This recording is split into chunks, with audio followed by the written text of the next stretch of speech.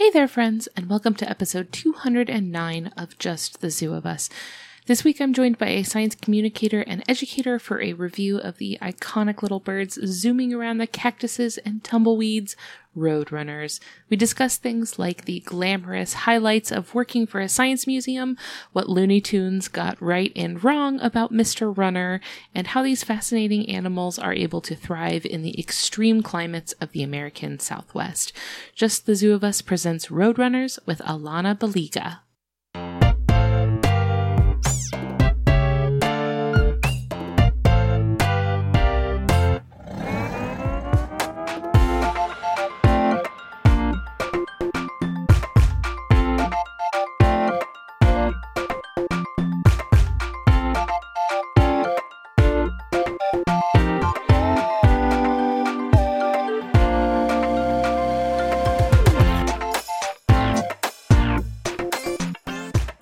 Hey there, everybody. It's Ellen Weatherford with your favorite animal review podcast, Just the Zoo of Us. This week, I'm very excited to be speaking with a brand new friend about a very punk rock, as I understand it to be, animal. This is Alana Baliga. Say hi, Alana. Hello. And Alana, what are your pronouns real quick? She, her. Thank you so much. Absolutely. Folks listening may recognize your last name from a guest that we've had on the podcast before, Vikram Baliga. Yes, I am married to the plant prof himself. Yeah, so it was exciting that I love that y'all have collaborated on podcasts before. Yeah, he loves all things plants and I love all things wildlife. So when we go to zoos, I'm normally looking at the animals and he has his back turned looking at the plants. That's such a perfect dynamic for going to zoos, because then neither of you are annoyed that the other one wants to spend 30 minutes in one spot. Exactly. It works out really great. Yeah. But also it's important to have both sides of the ecosystem emphasized, right? You need to have passion for both. Absolutely. Because I'm sure you can tell him a lot that's cool about the animals, and he can tell you a lot that's cool about the plants. Exactly. Whether we want to hear it from each other or not. Absolutely. But as science types, it's exactly. always you dangle just the tiniest little whiff of a fun fact in front of them. Oh, go nuts 100%. for it. Yeah, absolutely. Alana, you are a science communicator and someone who has worked in educating people about science. For our friends who are listening at home, I would love it if we could get to know you a little bit. How did you get into this work teaching people cool stuff about science? Absolutely. So I was born and raised in Lubbock, Texas. That's where we still live. And I grew up as a kid always looking for frogs and lizards. And we had, various pets as I was growing up. But what really worked for me, or what I fell in love with as a kid, was going to our local science center or science museum. The science center here in Lubbock has a live animal collection that they use for education. And that was the first place I ever saw somebody holding a snake or holding a lizard and let me touch it, ask questions. And I totally fell in love with that, which is really weird because my mom and dad are not fans of such things. You broke the cycle. I did. And my mom, she loves me so much. She let me have a pet snake back in high school. That's true parental support. Man, she hated it, but she loves me enough that she was okay with it. And then she even sends me pictures of snakes sometimes randomly. And I'm so proud of her that she was even close enough to take a photo. She's thinking of you. Yeah. Oh. So I fell in love with wildlife, definitely as a kid. I mean, as most people do. Steve Irwin was who I looked up to, and Zaboomafoo and the Kratt Brothers, the golden age. Absolutely. I actually got to meet one of the Kratt brothers several years ago. It was the coolest thing. No. It was at a National Museum convention, and they actually have, they put together a Wild Kratts museum exhibit that's a traveling exhibit, and he was there promoting it. So I actually got to meet him, and I'm totally fangirling in a photo with him. I have my hands over my mouth, and I'm just I'm all hunched over and covering my mouth. Anyway, so it was really cool. But yeah, growing up, I fell in love with animals. I did run away from Lubbock, went to Texas A&M in College Station, studied wildlife, mostly focusing on conservation and management of wildlife, and then moved back to Lubbock. Took a little time off to spend some family time, and then I actually applied and got a job working at my local science center, and I've worked there for over the past decade. I worked my way up from a part-time demonstrator to a manager overseeing our education department, but I recently stepped away from that full-time management role to spend more time with my husband and my son, and still working with them part-time. Absolutely love it. it. I got to work with the live animals and do demonstrations, taking them to libraries, community centers, schools, whoever invited us out. But I also got to do a whole lot of other things. So wildlife was my jam. And the first time they told me, hey, you're going to pack up this ginormous portable planetarium and teach children about stars and planets, I was horrified. I was like, I know nothing about stars and planets. Right, those are different skill sets. But what I've fallen in love with is constantly learning. I know a little about a lot, so I don't consider myself to be an expert on any specific science topic or even an animal by any means. I'm very passionate and love to learn more about all of these things, but by no means am I an expert on everything. But my love with my job was anytime I saw a light bulb moment happen. When I made that connection with the kid of, you are a scientist, you don't think you're a scientist, but you are. And better yet, were light bulb moments with parents. When I can teach a parent something they never knew before was always really exciting. And it's cool to work in a place where you can see that learning happen with children and adults. That's definitely my passion, any type of informal STEM education. So again, anything from wildlife to space, combustion. So I got to do fire demonstrations and super cold and blow up trash cans with liquid nitrogen and ball pit balls flying everywhere, building rockets, engineering challenges, like lots of even dissections and teaching about wildlife. So yeah, little about a lot is my background.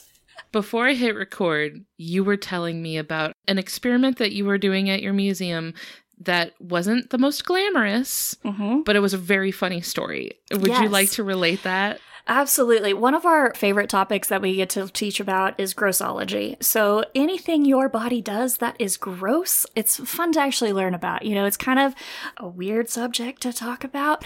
It kind of seems silly and gross and embarrassing. And kids and parents are like, ooh, why is she talking about this? But by the end, they're actually like, oh, okay. I learned something. Well, because we know we're going to have to hear it about 400 more times in the car. Exactly. And that's one of my favorite things, too, is that the kids go home and tell the parents what they learned. But yeah, this particular demonstration, we call it, Do You Have the Guts? And we talk about digestion, starting in our mouth, ending at the toilet. I actually, in more recent years, after having a son, I've done this program numerous times before having a son, but once we conquered potty training, I took our training potty up to work as well, and that's how we ended the demonstration, was with this little training potty toilet that you push the button and it flushes. Anyway, we go through this whole thing with digestion, mush up food, and pass that through a series of Ziploc bags and pantyhose, add a stomach acid substitute and a digestive enzyme substitutes, and eventually you get to making solid waste, right? And you poop that out in the toilet.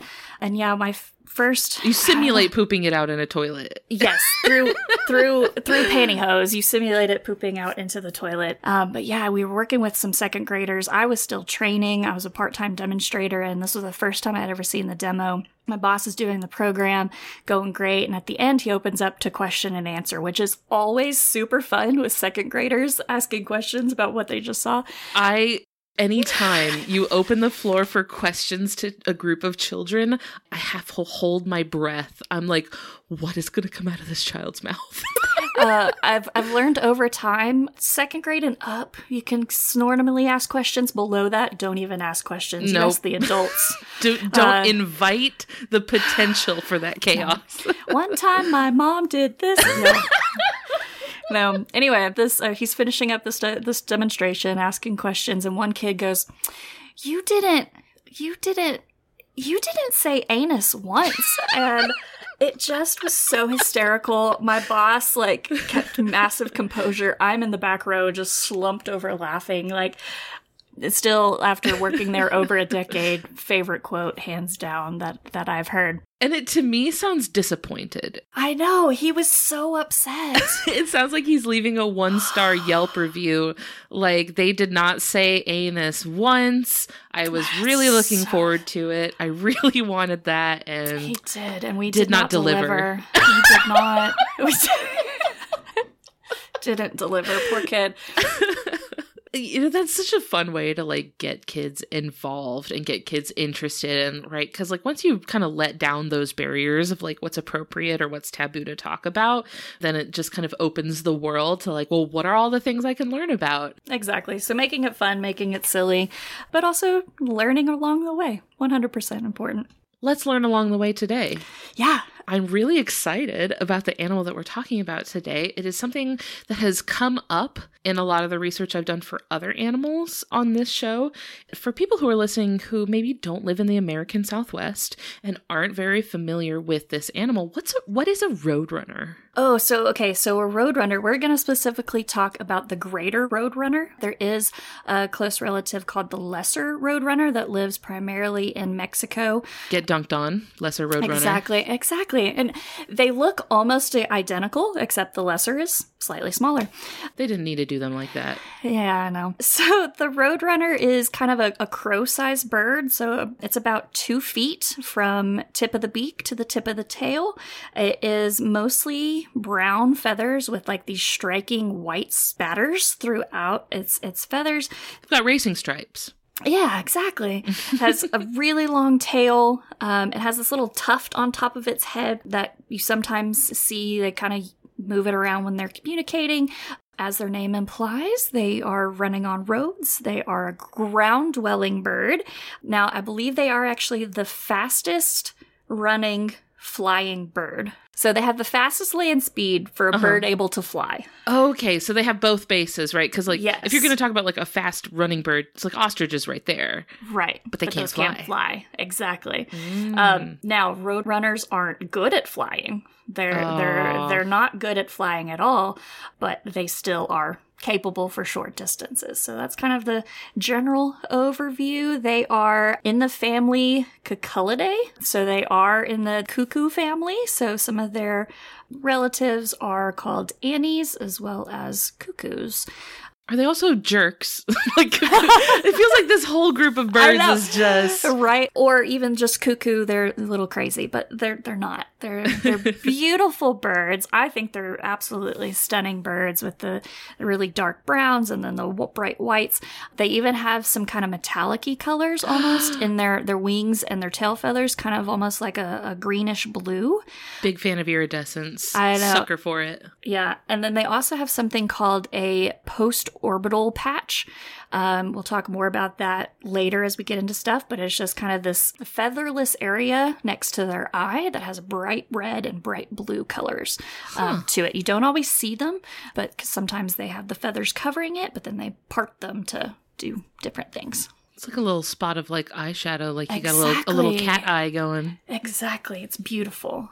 Now, not only am I not from the American Southwest, but I've never really spent very much time in the American Southwest, so I'm not super familiar. Do you just see these around? Are they just like chilling out like all over the place? That is a great question. So here in Lubbock, Texas, I am in their range, but I don't see them too often. I've only seen them in the wild a handful of times. My in-laws actually live kind of just outside the city, and so Vikram actually saw them more growing up, and I've seen them, I think, a couple times when we're out there visiting. My probably earliest memory of actually seeing one, I want to say I was probably around 9 or 10 years old. My dad ran a camp during the summer in a canyon, and so I'm like walking up this road up to the cabin I'm staying in, and one just runs out in the road in front of me and then stops, and we like stare at each other, and like that was the coolest moment for me. Like, it didn't last nearly long enough, but like that was the first time I'd seen one in the wild. Wow. And it blew my mind. So yeah, they're in areas where canyons, desert areas, scrubby areas, even some tall grasslands. Definitely dry and hot is where you'll normally find them. The climate that you're describing is kind of a hostile place to live. It's a little difficult to survive there. This is playing on hard mode. You have to really adapt in a lot of unique ways to get by in these places. So if this is your first time ever listening to this podcast, what we do is review animals by rating them in different categories out of 10. And the first category we rate animals on is effectiveness. This is how well they're physically adapted, things built into their body that let them do a good job of surviving and thriving, right? Ways that they might catch their food, ways that they might not become food themselves.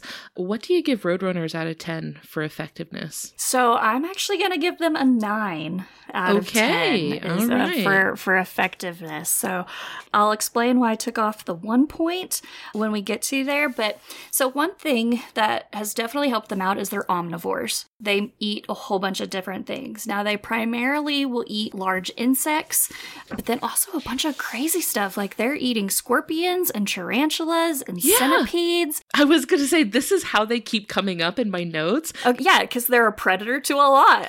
It's like every time I'm looking up some really cool animal that lives in the Southwest, it'll be like, and this animal has these incredible defenses that make it like invulnerable to everything except Roadrunners. And like it's always like the only thing that eats these is Roadrunners. Like the only thing that can somehow conquer this like otherwise indomitable animal, and Roadrunners are like, it's always, I'm like, what kind of apex predator? Like, no big deal. They've got everything on lock. It's incredible. Yeah. Also, on top of that, they're really good at catching lizards. So they'll even eat like horned lizards. So all of those spikes and stuff like that, they catch it, they smash it, and then they swallow it whole. What they're also known for, definitely mice. They do a ton of rodent control. But then the craziest thing, and they're also one of my favorite animals, are snakes. They are phenomenal hunters of snakes, and they will even occasionally hunt rattlesnakes. Now, the reason why they're so effective at this is they treat every snake as if it's a venomous snake. So they approach each one with caution. They spread their wings and their tail feathers out to make themselves look bigger.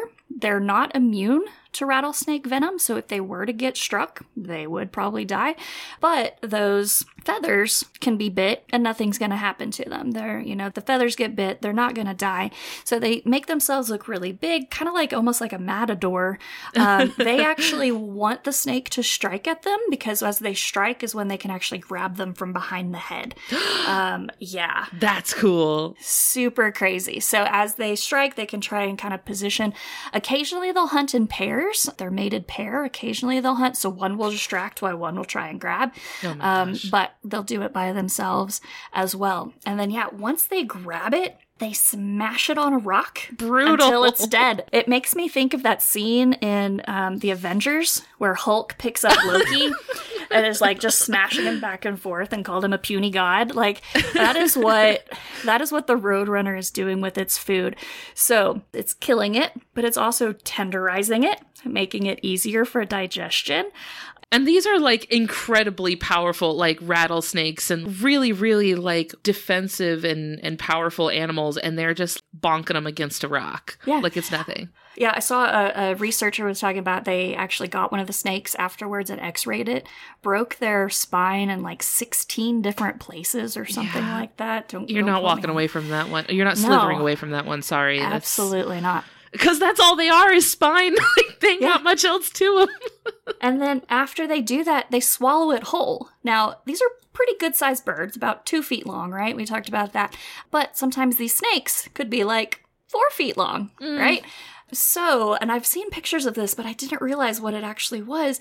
But they'll partially swallow the snake, like head first. And then the tail will hang out of its mouth for a while. It's fine. That's a treat for later. So, well, yeah.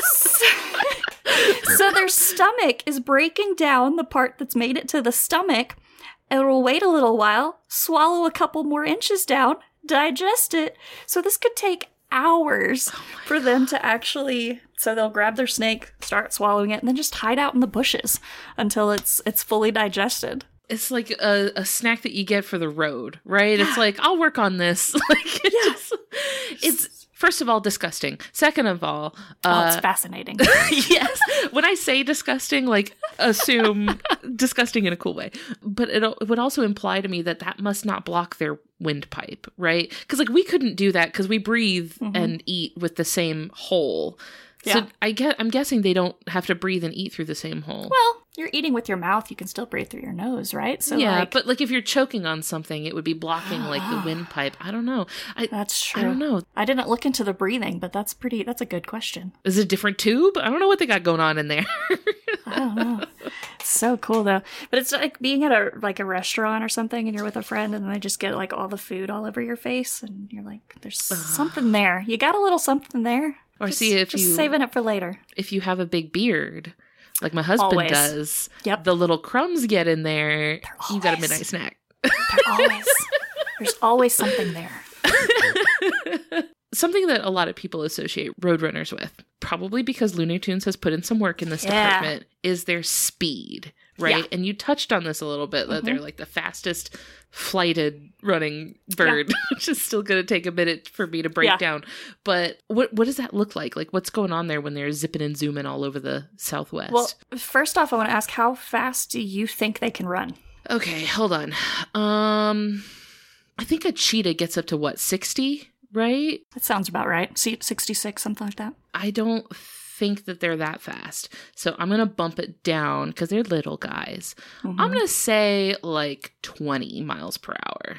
Nailed it. Perfect. Oh, got it in one. Yeah. So on average, somewhere around 18 to 20 miles per hour. Which, like, I definitely thought it was like way faster, right? Like, they're Roadrunners. They're known for being fast. And like you mentioned in the cartoon, right? That Roadrunner is always able to run away from the coyote. Right. How fast do you think the coyote runs? Oh, now see, here's the real question. They seem pretty fast. Based on just purely like propaganda from Looney Tunes, I'm going to assume they're slightly slower than the Roadrunner. I'm going to put them at 15.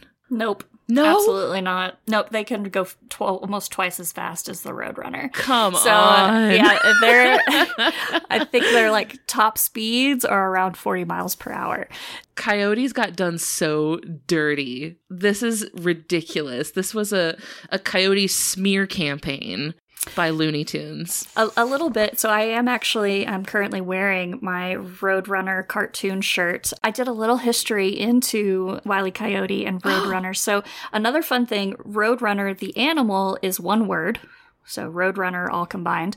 The cartoon is first name, last name, Roadrunner. Oh, Mr. Runner. Sorry. Yeah, exactly. Yeah, Roadrunner versus Wile E. Coyote. And so the first short film was called The Fast and Furious. Back in 1949, and animator was Chuck Jones. Turned out very popular, so they kept going with the show, but they stuck to very hard rules that the Roadrunner would humiliate but never harm Wile E. Coyote. Well, now that's sweet.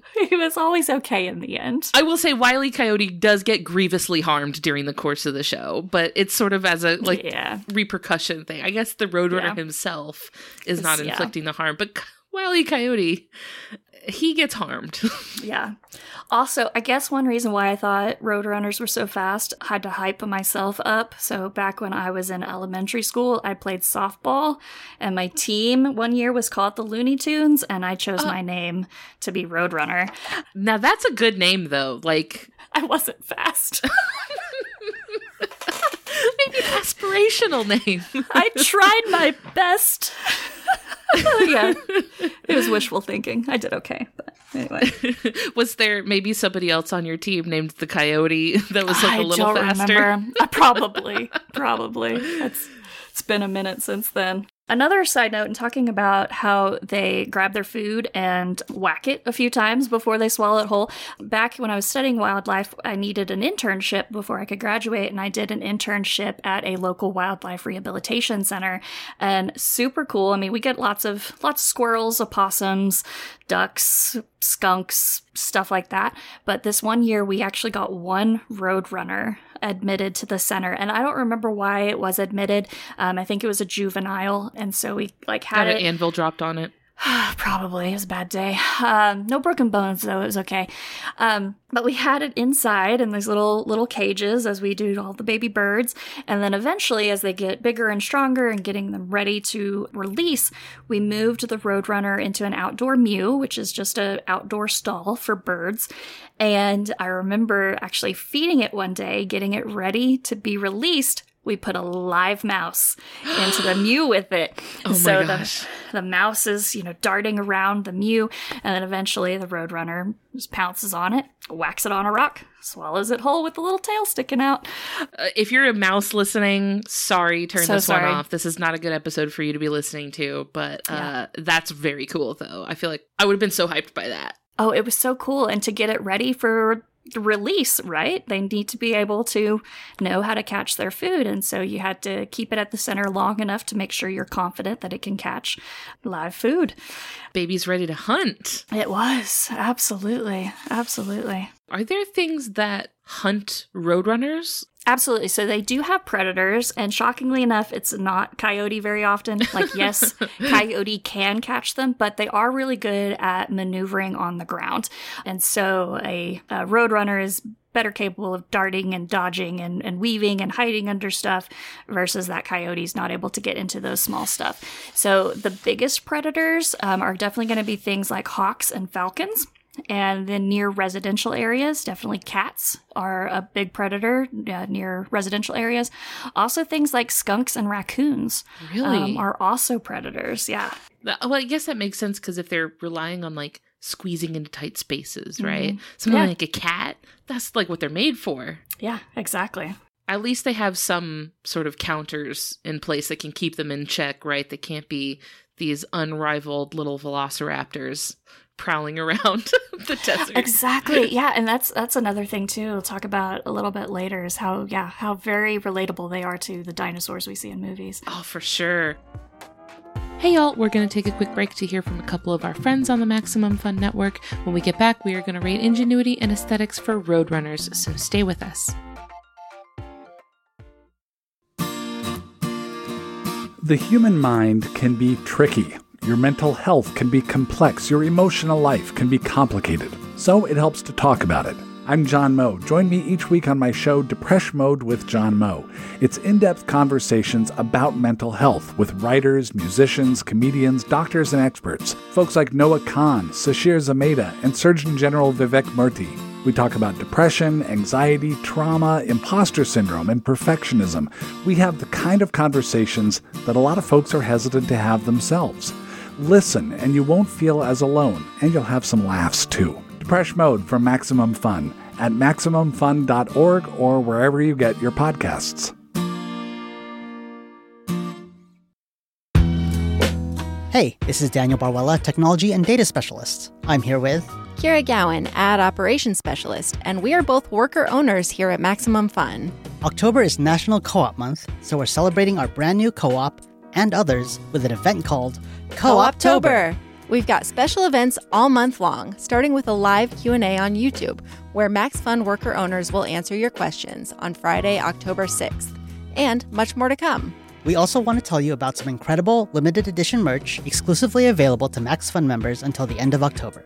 If you're already a member of Max Fun, you've shown that you care about our shows and what we do. If you also want to help launch us into this new cooperative era and show off your support, go ahead and get yourself a hat, pin, or shirt.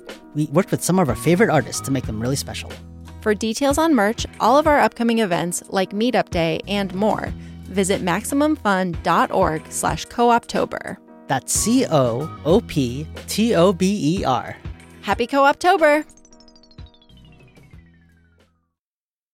So we've talked about things in their body that let them zip around and take down all these really incredible prey, but something that's also helping them is their wits, right? Their ingenuity. Brilliant. Yeah. Yeah. And this is the next category that we rate animals on, which is ingenuity. These are behavioral adaptations, things the animal is doing to give it an edge, let it solve problems that it faces. What do you give Roadrunners out of 10 for ingenuity? 10. This seems like there's something happening. I'm gonna let them cook. All right. Okay. Well, so there are two things within ingenuity that I found. One is a -1. No. But another one is a +2. Okay, so we're averaging out. It would have been an 11, and it got brought back down. Yeah, it got brought down. Yeah, so I did dock points, but then something I thought was super cool, I had to give it extra points for. So evolutionarily, birds have what's called a keel bone, which is this kind of a elongated sternum or breastbone that all of their flight muscles attach to. So if you actually look at a Roadrunner skeleton, no keel bone. So they can fly. And in talking about effectiveness, one thing that I did dock them points for was their short, round wings. So their wings are very short compared to another bird the same weight as them. So really short, rounded wings. So they can fly. They're better at falling with style, as like Buzz Lightyear's good at. They can do a little bit of gliding, and they can hop up into things, but not very good flying. So we see that because with their anatomy, no keel bone, they don't have that extra muscular support to fly over a long distance. And so over time, they evolved to run more. That was better for them because they're specializing a lot of times in things like lizards. And so it's honestly a lot harder for a flying bird to hunt and catch a lizard versus something that's down on the ground with the lizard. And it can also like dodge and weave. Definitely recommend looking up like YouTube videos of roadrunners trying to catch lizards because they're so fast. Like they can just bob and weave and get into these small places. And they can also hop up really fast. So they can also catch things flying above them. So other things that they may even eat would possibly even be bats, and even like hummingbirds or flying insects just right above them. Get on. Hop up, grab it, and eat it. So I thought that was really interesting that like they just don't even have the muscular support on that bone to sustain those muscles. But it kind of makes sense that the deserts that they live in, I don't associate those with having a lot of high trees, right? Like places to perch, right? So like if there's not really a lot, I mean, you have the large cactuses and stuff like that, but you know, where are you flying to? Where are you going? Yeah, exactly. So yeah, they do have like, and they'll even nest in things like cactus and Joshua trees. Anything that's really good and spiky and pokey, it's a great place for them to build their nest because they can kind of flutter in there and make their nest, and that helps protect them. Oh, that's interesting because they're kind of spindly, right? Oh, very. Very pointy. Very long legs, very slender body. So it makes sense that they would be taking advantage of like a cactus, right? Because they could 100%. Maneuver between the spines while something else couldn't. Exactly. Yeah. That's interesting. Yeah, so that's a good way they can protect themselves. They also, oddly enough, similar to shorebirds or aquatic birds, they have glands around their eyes that excrete salt. So as they're eating, I mean, they get the majority of all of their water from the food they eat. They're not needing to find little pools of water because they don't exist most of the places that they're living, right? I was going to say, I hope you don't need exactly. one. They're not going to find them, but they can get it from a lot of the foods they eat. And one way to keep them from dehydrating is kind of replacing that kidney function that would normally do that for you. They're actually excreting the salt through their eyes. Or through this gland near their eyes, so helps keep them from getting dehydrated faster. What a weird way of doing that. Yeah. I'll just shove it out through my eyes? What? Exactly. That doesn't go there. Does for the Roadrunner. Because I would think I wouldn't want salt that close to my eyeballs. That seems like it would hurt. That would introduce problems. Works for them. I'm not. They seem to have it figured out. They do. So my -1, and I guess if we want to kind of talk a little bit about, it'll go into kind of their mating. So their mating is pretty interesting. They're monogamous, so they will mate for life. The average lifespan is about 8 years for the Roadrunner. And this is one of my favorite things that I found. For a female to accept the male, he has to bring her presents. Same. But a lot like a cat, it has to be a murder present. So you have to bring me the head of my enemies before we can talk. Okay, I appreciate that. That's good. So he'll present a lizard or a mouse to the female, and if she likes it, he'll hop up into the air, land on her back, and they'll mate. And then as soon as they're done, she reaches up and grabs the food item out of his mouth and eats it. And then they're a couple for life. Lady and the Tramp with Roadrunners is way more brutal. It's a lot more murder in that one. Could be a lizard or a mouse. Yeah, absolutely. So they bring these nuptial gifts. Now, one thing too that I noticed, and listening to a talk by James Cornett, a researcher based in California, he studied so much about desert life, and one species was the greater Roadrunner, and they can mate multiple times per season and produce multiple clutches. But what he noticed over time is that the males will go and grab a food item and mate, but then he'll run off and keep the food for himself. What? Dine and dash. And so then the female will get up and like start chasing him, going, "That's mine! That's mine! Rightfully mine." So a lot of times the male will just, so later on in the breeding season, he's just gonna eat the snacks himself. Anyway. I wish there was like some sort of like Facebook group for all these Roadrunners to get in and be like, don't mate with this male. He will take your snacks. Do not. Like, I wish we could, like, I wish there was some sort of group chat that the Roadrunners could, like, warn each other. Like, red flag. So I honestly didn't dock points for that. I think that's okay. Anyway, it's mean, but it's clever. it's quite brilliant. But as they nest, the female's going to lay about a clutch of 4 to 8 eggs at a time. Males do help in incubation of the eggs as well. We'll get a little bit more to in that in my +2 rating. Okay. But they normally have 4 to 8 eggs, and they hatch over time. So they don't all hatch at once. So you'll have an egg that hatches, and then like a day or two later, another will hatch, and then another will hatch.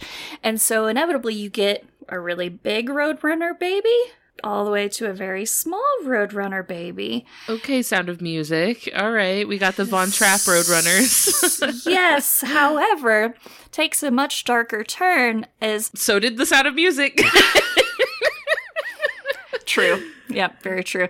Scientists haven't seen this actually happen, but they go in one day and they're like, oh, there were 6 babies, and now there's only 4 babies. Uh-oh. Because they think that maybe the parents keep nurturing the bigger baby. Now, we've seen this in other birds. We've seen this in birds. Sometimes they do that, right? And, like, not to ascribe human morality, right, to animal behavior. They have different values and ethics than we do. But, like, sometimes they'll do that. They might see that, like, basically the later chicks are, like, a just in case something doesn't work out with the first couple ones. Yeah. So then they'll be like, okay, we're going to sink our resources into, like... the healthier one. The ones that are doing well. The bigger and healthier one. So... yeah, I know. I guess I am putting my human perspective on that. It's a little rough. It is rough, but you'd think you could just raise all the babies, and now you've got more babies. I don't know, but if they don't have enough resources to feed everybody, then someone's got to go. Someone's got to go. Yeah. They occasionally, but very rarely, do nest parasitism, where they'll lay their eggs in another bird's nest. So that's a pretty common trait with, I think it's cowbirds. Cuckoo behavior. Cuckoo birds, yes. The other cuckoos do this nest parasitism, whereas the roadrunners primarily make their own nests and raise their young fully. Occasionally, they may lay their eggs in another nest, but very rarely have they seen that. So then, in coming back to my +2, one thing that I think is totally fascinating. So these birds are living in very dry, very hot conditions, but a lot of people may not realize in the desert, it actually gets really cold at night sometimes. In some places, it can be really cold. So what the birds will do is actually go into something called torpor, which is a state of lowering their body temperature and their metabolic rate. And so they'll drop a significant amount, probably around 6 degrees or so, and they just slow everything down. So Roadrunners do this every single night. Really? A lot of times it's maybe seen just as a winter behavior. And honestly, they haven't really been able to study Roadrunners too much in the winter. They've tried different things and haven't quite figured out how to do it because they just don't know where they go. We know they don't migrate because they don't fly, but they're rarely seen during the winter months. So they kind of believe that maybe they just extend torpor to multiple days at a time versus just at night. So at nighttime, when they have eggs or nestlings, the male will still incubate overnight, and then the female will go into torpor. So the male will stay not awake necessarily, but he's keeping his body temperature elevated while incubating, while the female is then lowering metabolism, cooling off. Huh. Yeah. That's really interesting because, like, he must be in some degree, first of all, like, able to control the torpor of his body, right? Because, like, the temperature is such where he would need to go into torpor, right? He would, like, physically... his body would be reacting like, hey, we need to, go into torpor and cool off. But he must be like, well, hold on, I got to incubate these eggs, so don't do that. I kind of would relate it to us humans, right? As when you have a baby, you don't get much sleep, right? So your nighttime behavior changes to help take care of the young, right? So I think just that's what's happening is his nighttime behavior changes. And then what's really fun then in the mornings to help boost their body temperature really fast, their skin is actually black. So they'll turn their backs to the sun fluff up all of their feathers so it looks like they've just been like blow dried and just like they turn into like this big puff ball.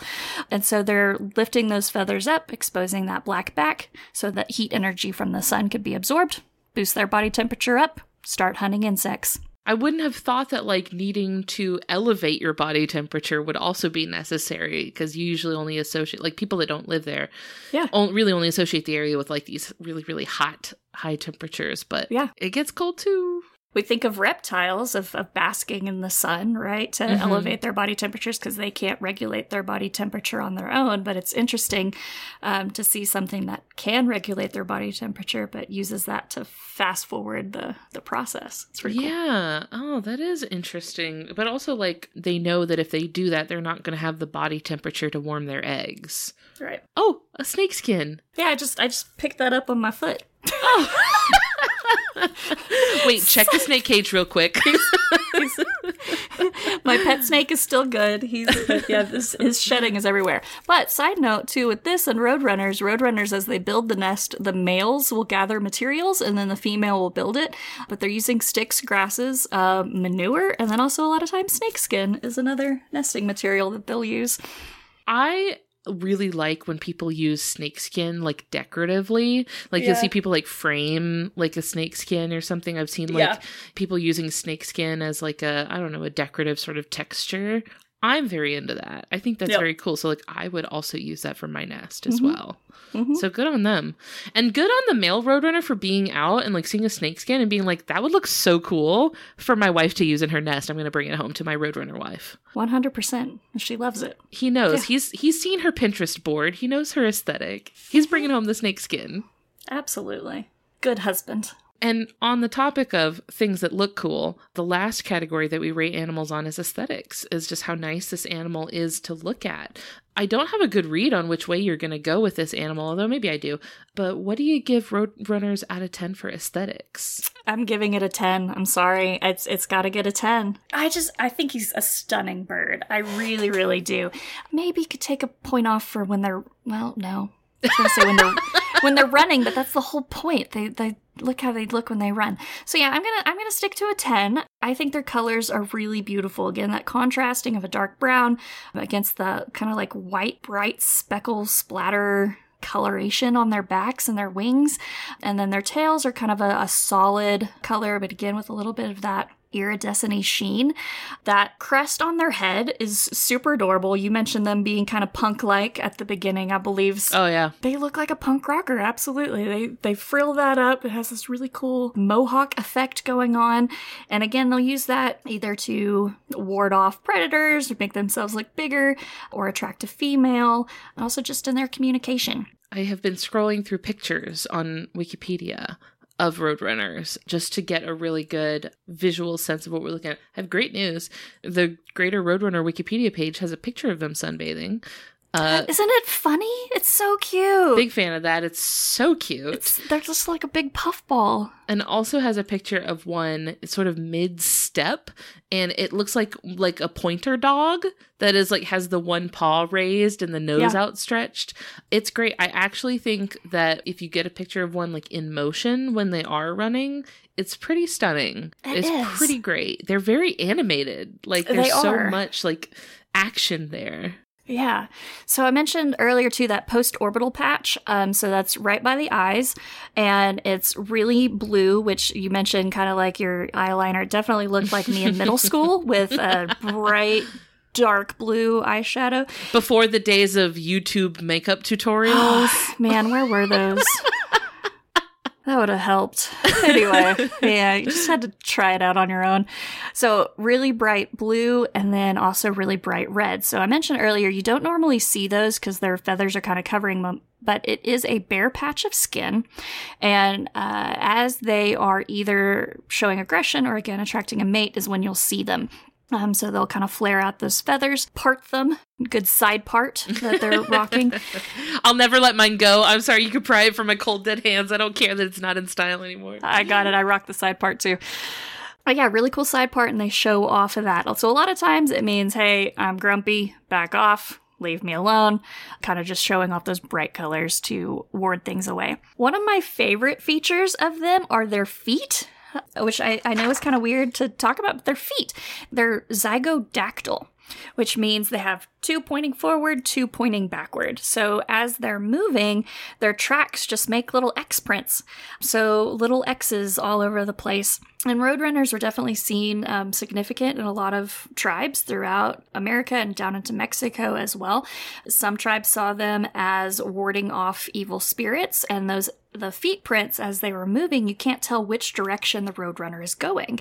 And so to kind of confuse evil spirits, things like that. And then also definitely symbols of speed and strength and stuff like that as well. But I love the little X-shaped feet. And went to White Sands a while back in New Mexico, and it was fun actually like looking out in the sand for tracks, and we were able to identify a few different things. And so I think we saw roadrunner tracks while we were out there, and they're just little X's everywhere. So very distinctive footprint. It's one of my favorite characteristics. Yeah, for sure. And something that we briefly mentioned earlier is that you can see a lot of those ancient dinosaur, like raptor. Yes, that's my next thing. Yeah.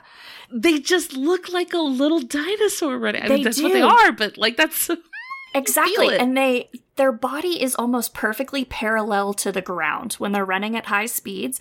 So their beak is outstretched and their tail feathers are straight back. So they're like almost perfectly parallel as they're running. And so, yeah, anything where we've seen like raptors depicted in Hollywood movies, they run very, very similar. And yeah, just watching, there's little bitty dinosaurs everywhere. So cute. It makes sense that you'd want to have a stance like that, though, if you're running at high speeds, because then you want to stay balanced, right? So like you'd need to not fall forward or backwards. Very aerodynamic, but then also as they're turning, I forgot to mention this, as they're turning, they're using their tail feathers and their short little stubby wings as like rudders and steering mechanisms. So just like a rudder on a boat, they're able to maneuver those tail feathers. I mean, we see that in flying birds as well, hawks and things like that. They're using that as a rudder and helping them direct. So it's cool seeing that as well as an adaptation for running on land, still using those feathers and those wings to help maneuver, especially as they're trying to catch those fast, quick little lizards and stuff like that. Have scientists considered that maybe they run so fast because their feet are hot? That's a good chance. I don't know. If you've ever tried to go get groceries from your car while not wearing shoes in the dead of summer in the South, you know that sometimes you gotta pick up the pace because that concrete is hot. It's very, very hot. I just don't even go outside barefoot. It's just not worth it to me. There are those like meme videos of like when your mom gets home and wants you to help her bring the groceries in, and so you just grab like whatever shoes are nearby, and people are walking outside in like one rain boot and one like high heel. Yep. I'm just saying, like, it's hot out there. You gotta go fast so you don't burn your little toes. Mm-hmm. Question for you. What do you think they sound like? Oh, no, I didn't think that they made a sound. But, meep meep, right? Right? They say beep beep. Absolutely. That's what they say in the cartoons. All my research says that they do not say meep meep, except I was on the Cornell Lab All About Birds website. It's a great website. And they actually have a picture posted on there that says, when threatened by predators, they run away saying meep meep.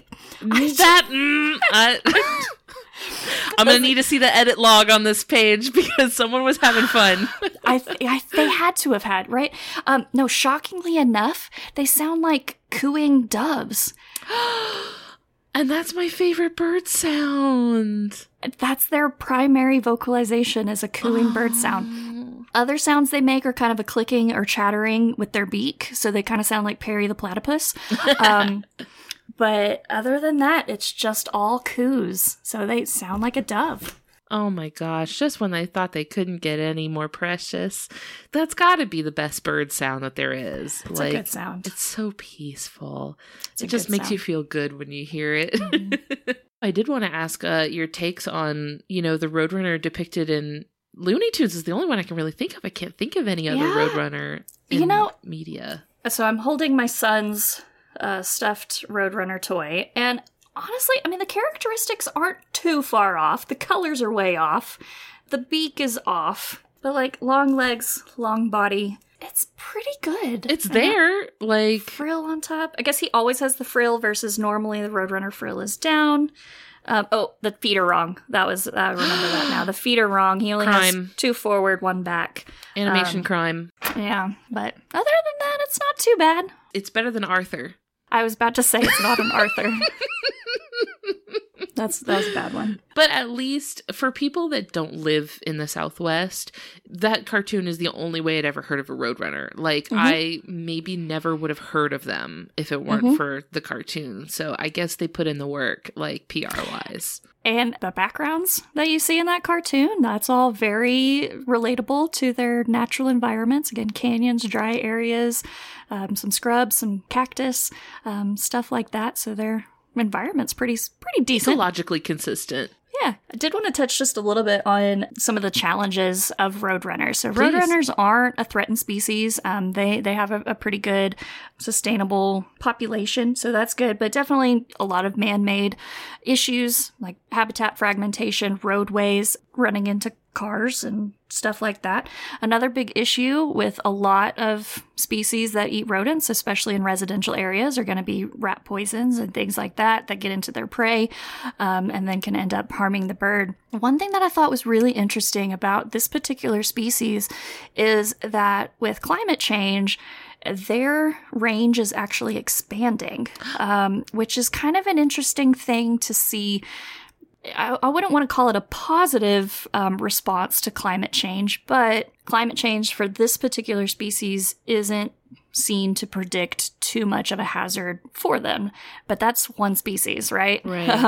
One species versus a whole lot of other species. But as temperature rising, their habitat is expanding more northward and eastward. And you see this, like, it being from Florida. This was happening with reptiles, right? Where reptiles were able to expand into different, which was especially a problem with invasive reptiles. Right. So you get things like the Burmese python, which is kind of kept sequestered into the sort of southern half of the peninsula. But as temperatures get warmer, it can reach farther north. And eventually, if that continues, they could make it out of the peninsula. And then you have a bigger python problem on your hands. Yeah. But, like, yes, that might be maybe good for the Roadrunners populations, but also not good overall. Right, because that could mean introducing a new predator into an area that's not prepared to handle it, especially a predator that's, like, as opportunistic and good at what they do as the Roadrunner, right? Yeah. Like, if Roadrunner populations get established in areas that aren't used to having Roadrunner populations, you could see, like, a sort of ecosystem collapse. Absolutely. They could move in and, like, eat up way more than they're supposed to, and then, things get all out of whack. So absolutely. Just because it's good for the Roadrunner. I know. Exactly. Doesn't mean it's good for everybody. I know. That's definitely a kind of an interesting thing. Like, that is one exception. Their range can expand, but yeah, is that a good thing or a bad thing? Like, not great. Because the whole ecosystem has had to adapt around the Roadrunner, right? So, like, where they live, everyone's kind of in balance with each other, but that's just one of those ways that, like, you never 100% know what the long-term impacts of climate change are going to be, and, like, it's always a fun and exciting new problem. Absolutely. Every day, it's a new thing to worry about here on planet Earth. Yep. For people who do enjoy learning about the world around us, enjoy learning about wildlife, things like that, that maybe are looking for somewhere to go after this, I would love to know if there's any projects you're involved with or places you'd like to direct people to go once they're done listening to this episode. Yeah, absolutely. For anyone, I definitely encourage you to look out for your local science center. Get a membership, support that organization and what they're doing, and really getting children excited about STEM. Now, you don't have to go into a STEM career, but a lot of people might think that, oh, that's not for me. It's scary. It's intimidating. I'll never be able to understand it. I never thought I'd be able to learn about stars and planets, and now it's one of my absolute favorite things to learn about and study and research. So I definitely encourage you to find your local science centers and museums. If there is a local wildlife rehabilitation center near you, please look out for them. They are always needing donations and support and volunteers. So that is always a great thing, whether you can help financially or even just with a little bit of your time. A lot of times they have, at least I know our facility here in Lubbock has ambassadors. So they do a lot of traveling as well, just like at the science center I work at. We take animals and take them to local schools, community centers, and things like that. So that's even another thing for you to reach out for and look for outreach opportunities. If you can't take a group of students to the museum, maybe the museum can actually come to your school. And so that's always a fun experience. I remember that as a kid, the Science Spectrum coming to my school and my summer camps and things like that. And so again, I was able to see snakes and lizards not only at the museum, but where I was as well. They were able to come to me. So yeah, that's what I definitely recommend people looking into and supporting. Amazing. And I think that, anybody listening to this podcast is probably going to be somebody who's probably pretty on board already with learning about the critters and stuff. But you can expand that into like the people in your family or the people around you, right? Like this is one thing. I saw something earlier today that was like parents asking for like low clutter holiday and birthday gifts that don't contribute to just like more mess in the home. I've done this before where, I have gifted people museum tickets. So like that's all ways that you can like help spread the love that you probably already have if you're listening to this. But, let other people enjoy that and get other people excited about it too. There's room for everybody on the science bus. Absolutely. And that's one thing I love to talk to children about is everyone's a scientist, whether you realize it or not. So when I'm meeting a group of children and even grown-ups, like, do you like to cook? Well, cool. If you bake anything, you are absolutely a scientist. That's a science. Even if you're an artist, mixing colors, there's so much science involved in that. Shooting a basketball, I love it when I can get kids on board with like, you play sports, right? You're a physicist. Yeah, for sure. You're a physicist, absolutely, 100%, because it takes a lot of work to get that ball into a hoop. Yeah, but also to understand, what the other people around you are doing and make predictions about what they're going to do next and what you should do about it. Like, exactly. There's science in everything. Science touches everything. And I think that's a good way to get people excited about it. Including your digestive system. Including, and not saying anus about it. Hey, we didn't say anus at all this whole episode, other than talking about not saying anus. I didn't even say cloaca. A missed opportunity. It's always a good time to talk about cloacas. Always. Alana, thank you so much for joining us. It's been a delight. I really had fun learning about Roadrunners with you. I hope that anybody listening shares in the enthusiasm for Roadrunners and science. It's been wonderful. Thank you so much, and we'll talk to you later. Thank you so much for having me. Of course. Bye. Bye. Thank you all so much for listening. I hope that the Roadrunner has left little X-shaped footprints all over your heart. If you liked what you heard today, I hope you leave behind some kind words for us in a review on your podcast app of choice. We read them all the time and they make us incredibly happy. Each one means the world to us. If you want to hang out with us online, we're on Facebook, Instagram, Discord, TikTok. Links to everything will be in the episode description. You can send me an email at ellen@justthezooofus.com if you have a cool animal you'd like to hear about on the show. We'd like to thank Maximum Fun for having us on their network, alongside the other wonderful shows like the ones that you heard promos for here earlier in this episode. You can check those out and learn more about the network and how you can be a part of supporting our show over at MaximumFun.org. Finally, we would like to thank Louis Zong for our theme music. That's all for today. We'll see you next week. Thanks. Bye.